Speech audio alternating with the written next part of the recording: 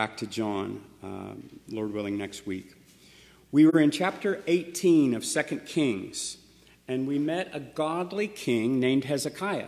And there were only a handful of godly kings. David's descendants were not very good at being godly. Of all of the kings for hundreds of years after him, almost every one of them were wicked. In fact, it was common at the very first, as the book of the Kings essentially is a biography of each king, one to the next to the next. And as the next king, or one king ends his reign and the next king becomes king, the Bible gives a little commentary on what they did, what they accomplished, who they were, and whether or not they knew the Lord. And nearly every one of the kings were more wicked than their parents, more wicked than their father. That is something that is amazing about humans. A human has the same genes as their parents. They look like them. You can see families where they all look like a bunch of bananas. Every single one of them look the same because they're genetically the same. Then you have the spiritual descendancy, which is that mankind, as they've decided to go away from God, becomes increasingly more wicked. And so it's interesting that as a wicked man holding their child, you can almost bet that child will be more wicked than you. And that is an amazing rebuke of mankind, because what's happened is it's the benefits of a godly heritage can't be underestimated. The fact that you've simply lived in front of God, in front of your children, is the biggest teaching that your children will ever know. For a man to love his wife in front of their children is the biggest teaching that child will ever know. It will beat anything they learn by their friends or in their schools or on the net or wherever kids learn, wherever. But when you see someone being wicked, you want to outdo it. There's something about a man that wants to outdo the wickedness of the past. But God is gracious, and this was God's people. And there were times of visitation where there were drips of dew from heaven. And there were kings who decided that they were going to do something. Hezekiah was one of them. In fact, we've never seen it like that in any of the other kings. Other than David, you'll see that God was with Hezekiah, that God was with him, and that he totally vanquished the Philistines, completely defeated them, that God allowed him to have victories. But we're also going to see that a spiritual person who's growing in strength spiritually does so because God has put them through school. And a school in Jesus' school is a hard school to pass because your bent is towards yourself being king, not towards God being king, not towards Jesus Christ as being your king. Your bent is to always promote yourself, always to spin things so that you look good in other people's eyes. And so Hezekiah wasn't in glory yet. And there were times that Hezekiah, as he sees the world accost him and as he's attacked, he fatigues. And so last week we looked at Hezekiah. What is a Christian like when he's attacked? That's what we looked at the thing. And we went up through 1 Kings chapter 18, or 2 Kings 18, all the way to verse 16. So we're going to kind of take a running jump and move from 16 on. And we're going to look now at his opposition. So the king of Assyria has attacked Jerusalem. We're going to see that 8 years before, the previous king of Assyria, the father of the current king of Assyria, attacked Israel, the top northern 10 kingdoms. And because of their sin, God sent them into exile, completely let them to where they were not in their house, they weren't in their homes anymore. God executed judgment on his people. And then they were still cocky, these Assyrians, and they attacked most of the people in that neighborhood. They attacked the people in Tyre, they attacked the Phoenicians, they attacked the Moabites and all the people around. And then they come in and they attack all of the walled cities of Israel and haul them off to exile. And Hezekiah is in the capital city in Jerusalem, and they're the only city that's not fallen. So here comes the king, and he is completely, every single person in the country is gone. It wasn't the exile of Babylon. That's going to be later. That comes about 100 years later, when God basically has said, I must, in order to be righteous, discipline you. And I'm going to discipline you in a foreign land by foreign people, by people who hate me. They're going to be my servants. So here's the Assyrians still, and the Assyrians have completely surrounded Jerusalem. And Hezekiah doesn't know what to do. And we saw at the end of last week that Hezekiah was so stupefied that he pulled the gold off of the temple doors. He took every penny out of his own treasury. He took every penny out of the temple. He took every treasure out of the house of God, and he sent it to the king of Assyria. All right? So, as we're in 2 Kings 18, we're now in verse 17. This is what happens now. So, you've given the bully your milk money. What happens tomorrow? Is he your friend now? Anybody that's given your milk money away think, oh, well, he'll be my friend now because I gave him my milk money. I don't know at the moment why that sounds like such a great idea. It does sound like a great idea because it gets you out of the trouble at the very second. But often it's out of the frying pan and into the fire. And that's what Hezekiah has brought upon himself. Verse 17, 2 Kings 18. And the king of Assyria sent Tartan and Rabsaris and Rebshakeh from Lachish to King Hezekiah with a great host unto Jerusalem. And they went up and came to Jerusalem. That's the very next verse. He gives him the gold off the doors.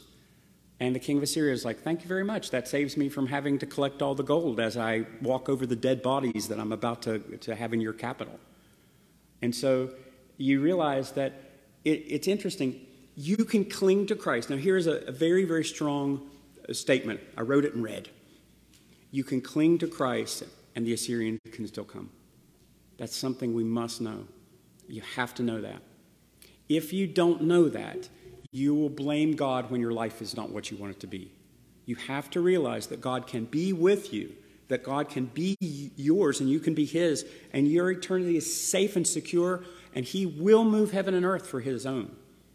There's none that can pluck you out of his hand, none. But at the same time, it can also be his will that the Assyrians can still come. And if you know that, if you know that that's the way it is, then when you see it happening, you do not doubt God's goodness. Because we're so prone, because we're so wobbly. We need so many things. We're such needy people that whenever we think that things are not happening the way we've been told that they should happen, we immediately doubt that we're being held. We immediately doubt that God's even good or that God has anything at all to do with us. We doubt our salvation. We'll think, well, God will protect his own, but I must not be his own because look, at the outside of my house, it's surrounded by Assyrians.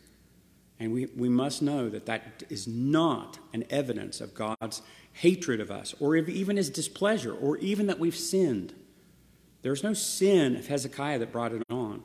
Now we see that according to the law of Moses, if you obey this law, you will always be the lender and never the borrower. You will always be the leader and never the follower. You will always be the one who gives and never takes, because I will bless you so much, so abundantly. But if you fall away from me and you reject me, then you'll always be the one that's chased. 10 people will chase 1,000. You'll run from your own shadow because you are afraid, because I will curse you. And God has said that. Now, isn't it wonderful that we do not live by the law of Moses? That the law of Moses does not hang over our heads. The law of Moses, which is God's very character, has nothing to do with us. I promise that ever since that Jesus saved my soul, I look into the law of Moses and I want to do it. I want to do the very things that would bring pleasure to God. I want to be that kind of person that has the character that is like God's character. I want to live it out, but I'm not cursed when I don't, because that curse fell on Jesus Christ.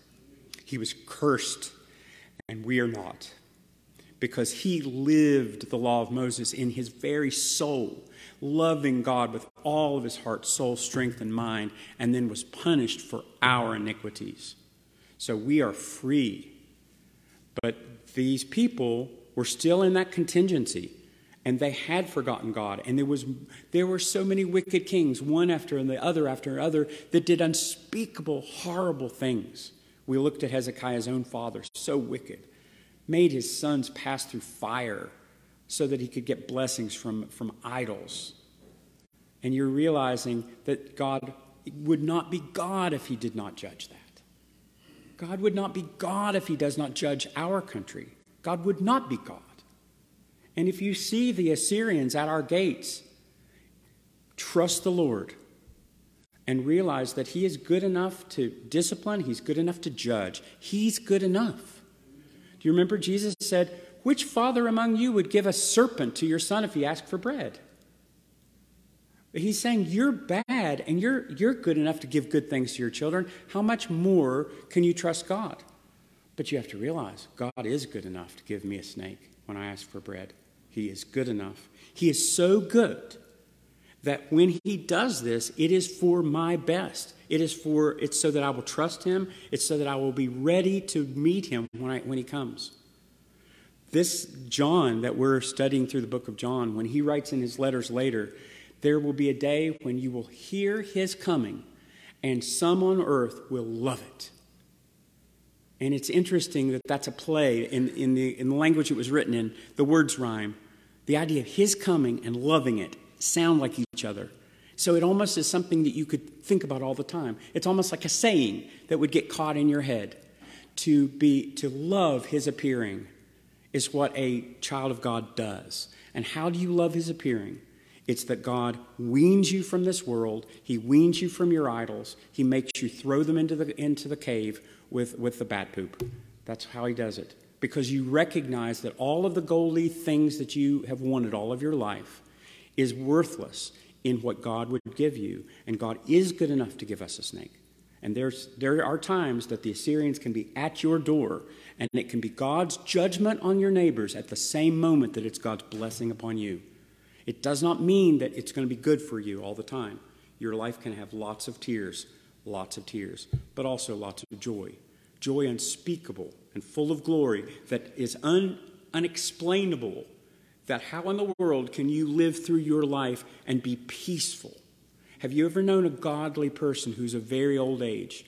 Godly, and you know they're godly, and you're just that their last breath, and they'll go straight into Jesus' presence. You know it. You're convinced, completely convinced. There is no doubt in your mind that that person is getting more beautiful as their body is falling apart. Their spirit is becoming stronger and more vibrant and more alive.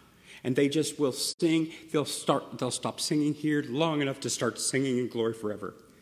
That person has had a life that most people would never trade with. Because how do you become a godly person? God uses the Assyrians. So let's see. We see in 2 Chronicles. Now remember, Chronicles was written after they came back from Babylon. The 70 years they stayed in Babylon. And they rewrote their history almost like a running start so that they could keep going. And as they were talking about this, we see, this is in verse 9 of chapter 32. After this did Sennacherib, king of Assyria, and his servants to Jerusalem, but himself laid siege against Lachish with all his power with him, unto Hezekiah the king of Judah, unto all the people of Jerusalem, saying, Thus saith Sennacherib, king of Assyria, whereupon you trust that you abide in siege in Jerusalem, doth not Hezekiah persuade you to give over yourself to die by famine and thirst, saying that the Lord shall deliver us out of the hand of the king of Assyria? Hath not the Lord your God, has the same Hezekiah taken away the high places and the altars, and commanded Judah and Jerusalem, saying, You shall worship before one altar and burn incense upon it? Now, as you look at that verse, I want to show you the enemy's playbook. How does the devil work? Okay, remember when Paul was writing to the Corinthians and he said, don't be deceived. We know the deceptions of the devil. We know how he works. We know how he operates. We already know it, so we know what to anticipate. Well, what would the devil do? I see that from this passage, I can see how does the devil work in our lives. And how do we defeat him? Right? Resist the devil and he will flee from you. You resist the devil by knowing his tricks. And you're not fooled by those tricks. The hey, look over there doesn't work over and over again unless you're absolutely out of your mind. Okay? Eventually you realize what they're going to do. And if you've seen the devil work before, you can't get tricked over and over by the same trick. So the first thing that I see from the 2nd Chronicles, now this is the same event that happened in 17 where he brings the army to Jerusalem and they're completely around. So this first event in Chronicles adds a little bit of information, and he's telling the people on the wall. He comes up to the gates. Of course, the army is around the gates. There's people on the gates watching the army, and he's shouting to the people on the gates, don't listen to the king of Assyria, or don't listen to King Hezekiah, who said that we're not going to conquer you. Don't listen to your king. Of course we're going to conquer you. We're going to annihilate you. And isn't this the same Hezekiah that put away the high places and altars and commanded Judah and Jerusalem, saying, you shall worship before one altar and burn incense on it? Here's the first thing I wrote down. Do you realize Hezekiah pulled down the high places of idols? He didn't pull down the worship of God. He reinstated the worship of God. But the enemy came in to tell the idiots that were on the wall, that didn't know very much, who don't have a deep relationship with God, and confused them that somehow King Hezekiah has actually diminished religion in his country, and therefore they can't trust him anyway. Why would you put trust in a king who pulled down the very worship centers of your country? That's what he's saying. Now, of course, you can't blame the king of Assyria for not knowing his theology. He's wicked. He doesn't know God at all. Pharaoh didn't know God. Who is this God that I should worship him? Who is this God that I should listen to him at all? The king of Assyria does not know God. And so he knows that these reforms that Hezekiah had made must just simply be that he's trying to get people to be all Jerusalem-centered so that he can be in control, because that's what he would have done. So he's blaming Hezekiah and he's confusing the people. So I wrote this down. Enemy's playbook, number 1, according to this verse, scare those who depend upon you and who don't know God as well as you do. Scare them. Then as they appeal to you, their fear will melt your heart and make you afraid. Have you ever been afraid by someone who's afraid, who's looking to you, and you're the guy who's trying to protect everybody? It makes fear because you're realizing just how important it is. That's the first thing I see. And then use misunderstood truth to confuse and deceive them. That is why you must be in your Bible. You cannot ignore your Bible. Otherwise, you're ignorant. There's misunderstood truth. The truth that God wants for us is that truth that will give you backbone and spine. It'll make you do when you must do. But if you don't know it, then anything could be possible. Anything that anybody would have told you in the past, anything that people would have told you, do you think you've ever heard false theology in your life? By well-meaning people who didn't know straight up? Absolutely. People tell you wrong things about God continuously. And that is why that when you have a preacher, your Bible is open on your lap, checking every single thing that man says. You can't simply take anything for granted. You must be like the Bereans, check point by point by point. Does God say this? Is this what God says? Or is this a perversion of what God says? You pick your teachers well. You don't listen to anybody on the television. It doesn't work that way because you're foolish if you do that. You check and you study, and you should study to show yourself approved. And when you know what it is, then nobody can deceive you by misunderstanding of your truth, because that's the enemy's job. He takes that little bit that you know. Don't forget, there has to be corn in the rat poison. There has to be. There's always truth in every error. Every cult that there is in this world has a little bit of truth in it. Otherwise, it wouldn't have snookered people in. So don't say, well, that sounds like true to me, because true to me with 10 false things beside it is false. You've taken truth and you perverted it. You've made it wicked, like an oak branch that's wicked. That's what wicked means. So that's the first thing I wrote down. This is back to chapter 18. This is verse 29. Thus saith the king, let not Hezekiah deceive you, For he shall not deliver you out of my hand, neither let Hezekiah make you trust in the Lord, saying, the Lord shall surely deliver us, and this city shall not be delivered into the hand of the king of Assyria. So this is that same speech. Sennacherib is yelling at the people on the wall. Don't tell him to trust in the Lord.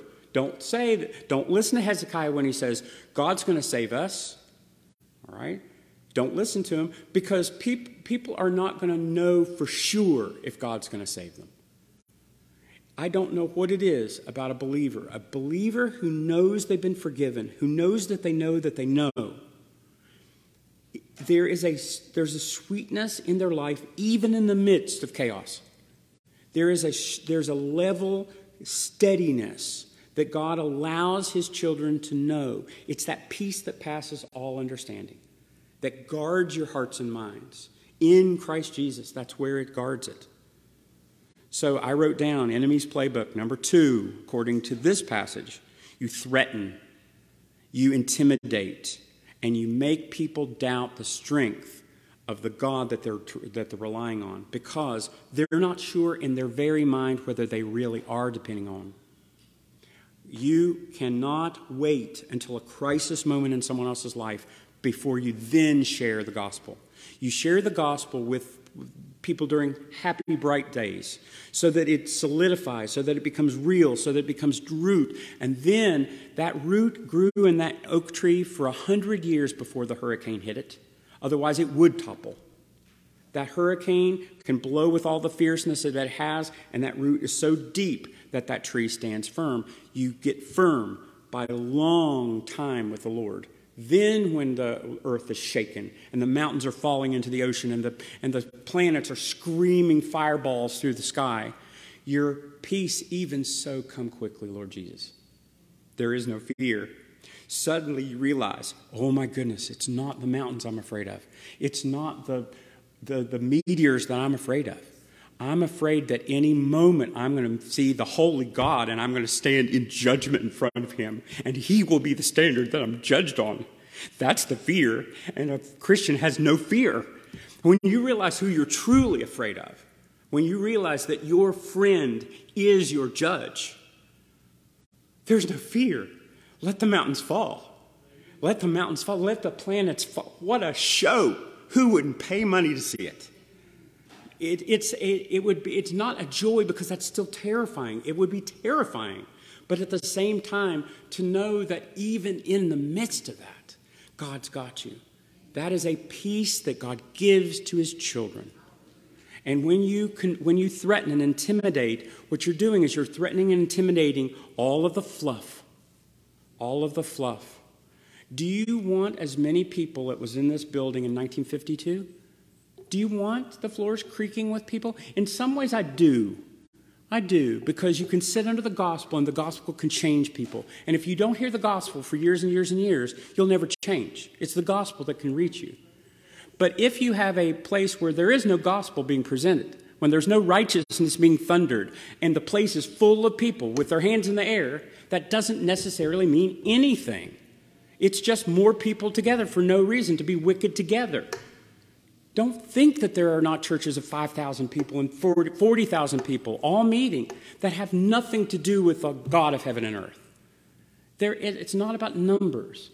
It's about changed lives. And a changed life has rest in the midst of the storm, because you're in the hollow of God's hand. That's what's happening.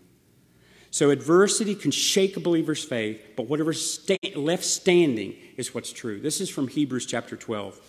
See that you refuse not him that speaketh. For if they escape not who refused him that spake on earth, much more shall we not escape, we who turned away from speaking from heaven, whose voice then shook the earth, but now he hath promised, saying, Yet once more I will shake not only the earth, but also heaven. And this word, yet once more, signifieth the removing of things that are shaken, of the things that are made, that those things which cannot be shaken may remain. Did that dawn on you at all? God shakes your tree so that all of the broken stuff falls, so that you don't rely on the things that are not true. The only thing that stands are the things that are true. And when those things are stand, you can stand on it. All the broken boards fall away, and now you know not to step there. and you step only on the thing that will last you all the way to eternity. You can swing out into eternity on the absolute assurance of God's true character. Not the fantasy that everybody is trying to portray God as, but the real. And now his word is truth. Your word is truth, Jesus said to God. So as you know it, you can know it now. It's not something you have to figure out only in adversity. But when there is adversity in your life, it's actually to your good, because now you know what to truly depend upon. You know what rocks are slippy and what rocks are not. I was fishing in the Greenbrier, and we were walking on the rocks, fishing from inside the river. And I said, Dad, this rock is moving back and forth. And he said, really? We'll move to a different rock. And I said, I'm not sure. I'm not even sure it is a rock. I was standing on a snapping turtle for an hour. And I said, it kind of feels like a turtle shell. And he said, you're standing on a snapping turtle. If you move, he will bite you on the leg. Why don't you start swimming really fast? So I just started swimming really fast, and he stuck a stick down, and that snapping turtle was as big as a Toyota. It was just, I was standing on its back. So when God shakes you with adversity, it's not so that he hates you, though that might be the first thought of a weak person. It's instead so that you'll stand on something that will last and not something that will move. That's what he does. This is back to 2 Kings 18:31. Hearken not to Hezekiah. Make an agreement with me by a present. Come to me, and then every man shall eat of his own vine. Every man will eat of his own fig tree, and every one drink of his own water of his own cistern, until I come to you and take you away to a land like your own land, a land of corn and wine, a land of bread and vineyards, a land of olive oil and honey, that you may live and not die. And hearken not unto Hezekiah when he persuades you, saying, the Lord will deliver us. Do you see the playbook now? I mean, it's almost like, give me. Once I've set this up, you could easily write this out. What is the enemy's playbook here? This is what I wrote down.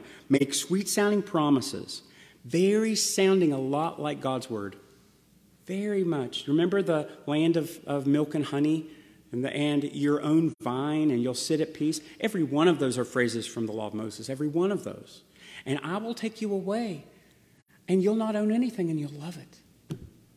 I mean, really, that's exactly what people do. You make it sound sweet, you make it sound convincing, and you lull them to sleep, and at the same time promising a gilded cage for them to live in. That's what the enemy does. The enemy came to steal and kill and to destroy. Jesus came that they might have life and have it more abundantly. This is 33. Ask any of the gods of the nations that delivered you out of the hand of the king of Assyria. Where are the gods of Hamath and Arpad? Where are the gods of Sephaim and Hena and Eva? Have they not delivered Samaria out of my hand? Who are they among the gods of the countries? And have they delivered the country out of my hand, that the Lord should deliver Jerusalem out of my hand? Note that he mentioned Samaria. He assumed, since Samaria was Israel, that that's the same God that Jerusalem is worshiping, not realizing that the people in Samaria were taken away as God's punishment on them because they went away from him.